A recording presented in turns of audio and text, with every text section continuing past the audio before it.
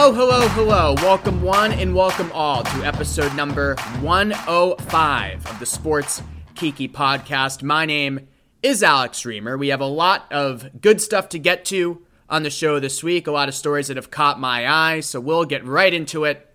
Starting off with the Olympic Games. We've been covering it for the last 2 weeks on Outsports. We've done some great work, if I may say so myself. Always great to see our team come together in big moments like this with at least 36 out athletes competing. Brittany Bowe medaled for the first time for Team USA. Yay, that's great. Timothy LeDuc, the first non-binary figure skater. They performed on Friday. Yay, that's a great story.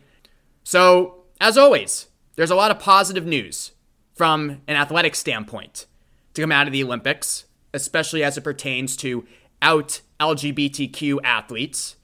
But unfortunately, the big story this week, and undoubtedly the story of the Olympics, is what's happened with phenom Russian skater Kamila Valieva, who is 15 years old. And that is definitely not an insignificant part of this story.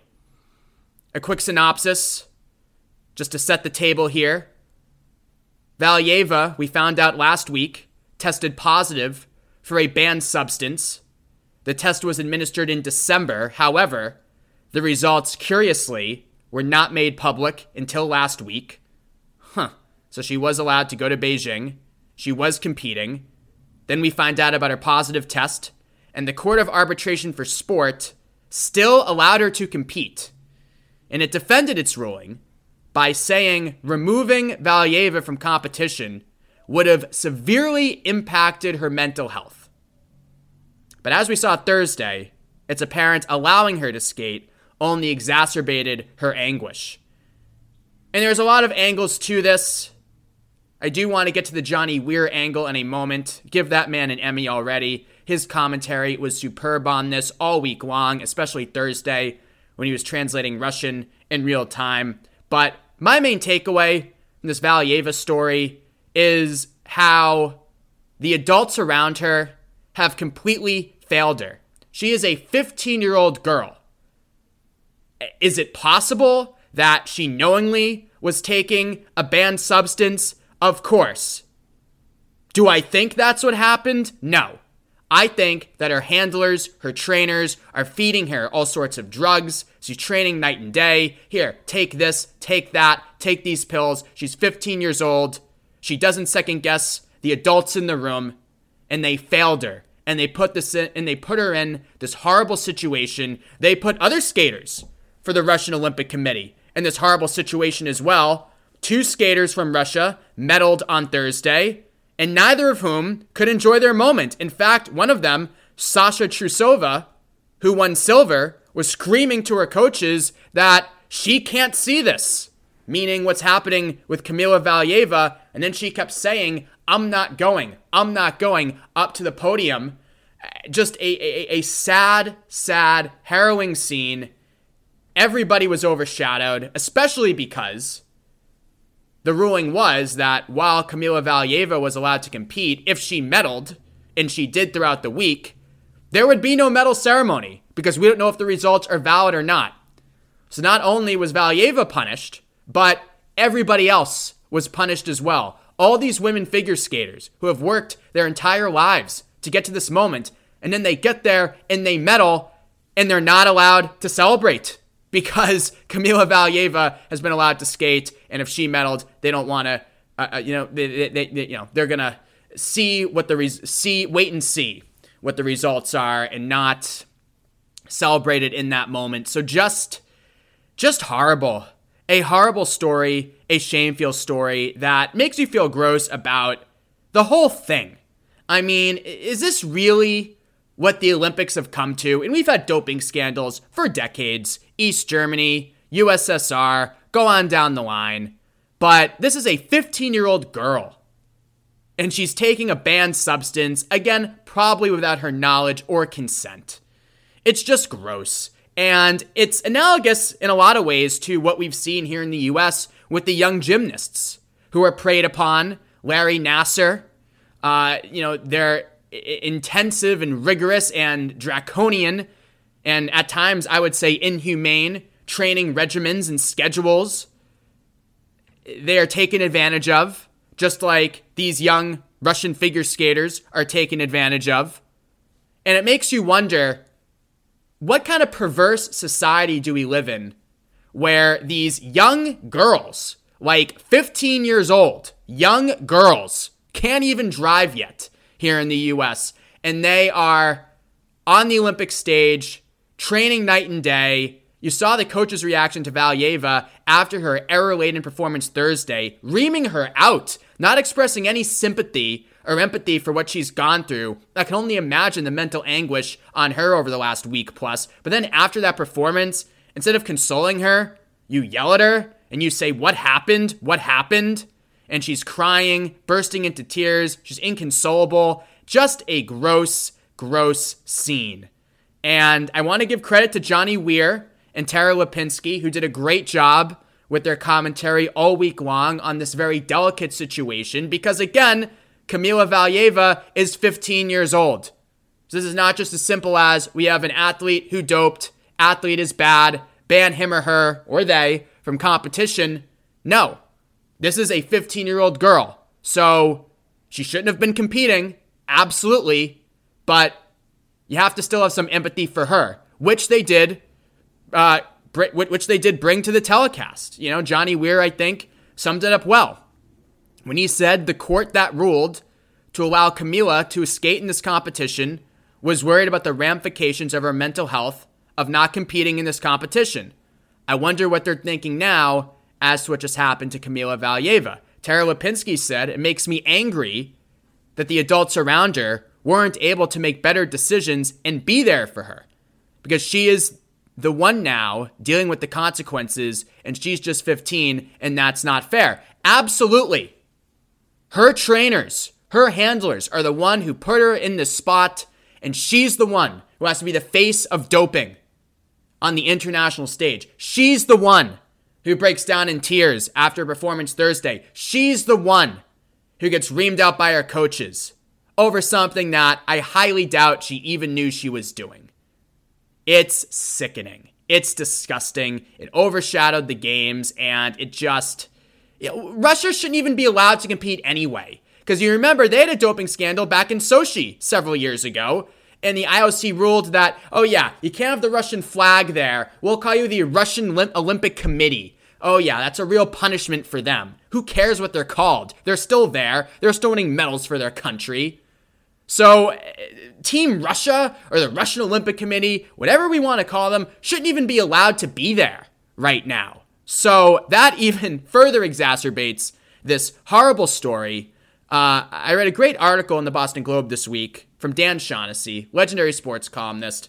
He was looking back at the Boston 24 fiasco. Several years ago here in Boston, my great home city, we were preparing a bid to host the 2024 Summer Games. We pulled out. The games have been awarded to Paris, which I'm sure will be a much better experience than Beijing. But, you know, the point was that, boy, Boston really dodged a bullet, did it not? From a cost standpoint, a logistics standpoint. And Shaughnessy says, rooted in ancient Greece 3,000 years ago, the 7 Olympic values are friendship, excellence, respect, courage, determination, inspiration, and equality. He writes, unfortunately, these ideals have been compromised. In 2022, the Olympics' core values present as greed, corruption, censure, gluttony, commercialism, cheating, and apathy. Hear, hear. Hear, hear. And you have Thomas Bach, head of the IOC, criticizing Russian officials for what happened with Kamila Valieva. That's a face-saving move. The IOC has been in bed with China throughout this whole process, whitewashing their gross human rights abuses, again, allowing Russia to compete despite its own doping scandal dating back to the Sochi Games in 2014. And now please, save me the moralizing if you're Thomas Bach and the head of the IOC. So that's going to be the takeaway from these games. We'll see what happens going forward. I'm not confident much will change. I mean, we've seen this time and time again. We've seen young girls being preyed upon, sexually preyed upon in the case of the gymnast and Larry Nassar.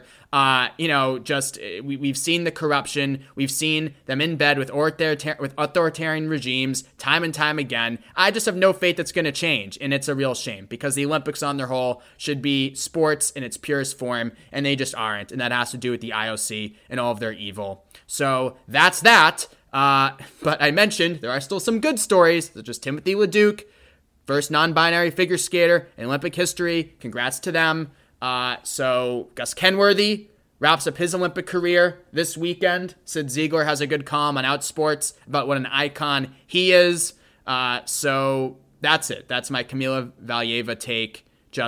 And believe me, I'm not a passionate women's figure skater follower, but I am passionate about corruption and organizations just completely failing its athletes. And in this case, it's very young athletes. And that's exactly what has occurred here. A story that we've been following for the last several months, we'll continue to follow, is Lia Thomas. She was in competition this week. She won the Ivy League championship, becoming the first out-trans athlete to do so. Next up for her are the NCAA championships. We'll see if she's allowed to compete. That story, the ugly part there remains the anonymity. Teammates for Thomas, teammates expressing skepticism about Thomas and her ability to compete. Nobody feels comfortable putting their names to their opinions. Those who support Lia Thomas and her right in her place on the team probably don't want to name themselves because they don't want to be trolled by Fox News and Outkick and the New York Post and the Daily Mail and all these anti-trans publications and have people go after them. It's a messy debate. You don't want to involve yourself in it. And those who are skeptical about Lia Thomas similarly can't speak out due to fear of harassment. So it's an ugly, ugly situation. And again, ultimately, Lia Thomas is the victim here. I mean, she didn't choose this. She's a transgender woman. She transitioned. She followed NCAA rules to the T. This is not her fault. And yet she is painted as the villain here, which is also a shame because the real villain are the people who have not updated their policies. The real villain are the people who have not led on this issue, including the NCAA, just kind of leaving Lia Thomas out there to hang. So that's that, but she still gets it done in the pool, winning the Ivy League championship this week. So we had a triumph for Lia Thomas. We have a breakup for Aaron Rodgers. Aaron Rodgers and his girlfriend, actress Shailene Woodley, broke up this week. Shailene Woodley is a very interesting woman. You notice how Rodgers, the last couple of years, has had really mangy long hair. He looks like he hasn't showered in quite a while. Well, that has to do with her. She is one of these people. She does not even buy bottled drinking water. She prefers to get her water from the natural stream. She doesn't use soap. She's all natural all the way. So, woof, that house must reek. Well, maybe Rodgers got sick of that. Either way, him and Shailene Woodley have broken up. Lots of gossipy reports on this. Woodley felt ignored throughout the relationship, according to reports. We add another Rodgers ex to the long list of them. Olivia Munn, Danica Patrick. They keep piling up. And whenever we have an Aaron Rodgers breakup story, the gay jokes start flying. The gay rumors come out again. When is Aaron Rodgers just going to come out? I say first, if Aaron Rodgers is gay, he has to clean up that hair and throw away his copy of Atlas Shrugged. Not welcome in our community if you're walking around with Ayn Rand.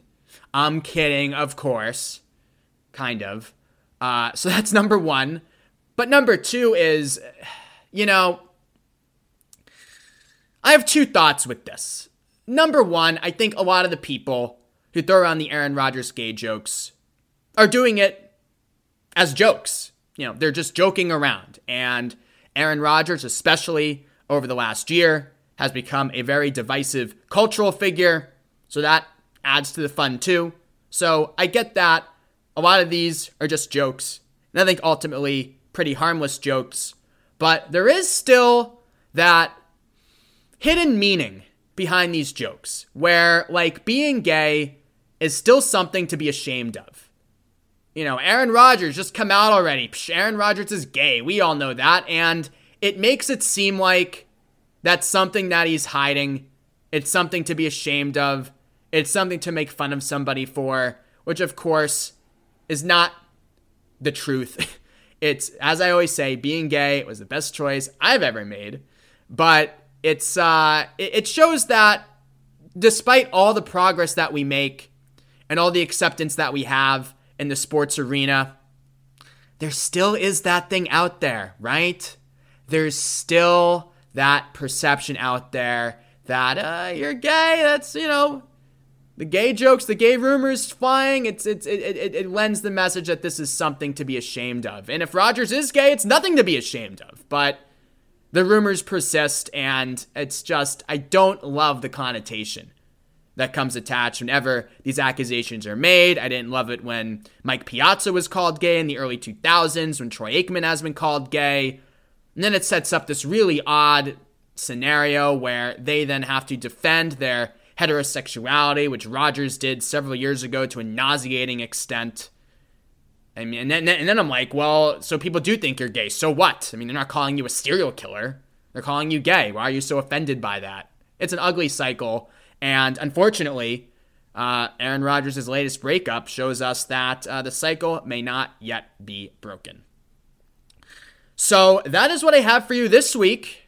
I think a passionate edition of the Sports Kiki. As always, if you have any guest ideas, show ideas, find me on Twitter. My DMs are open against my better judgment. @AlexReamer1 is my username. That again is @AlexReamer1. I will not have a show for you next week. Yes, hard for me to say that. I loathe to miss an episode, but I will be away in Miami, actually, next weekend. Taking a long weekend, finally getting out of this New England cold. So, no show next week. Pains me to say it. We'll be back in 2 weeks, refreshed, tanned, and better than ever. So long, everybody. Talk to you in a couple weeks. Thanks as always for listening.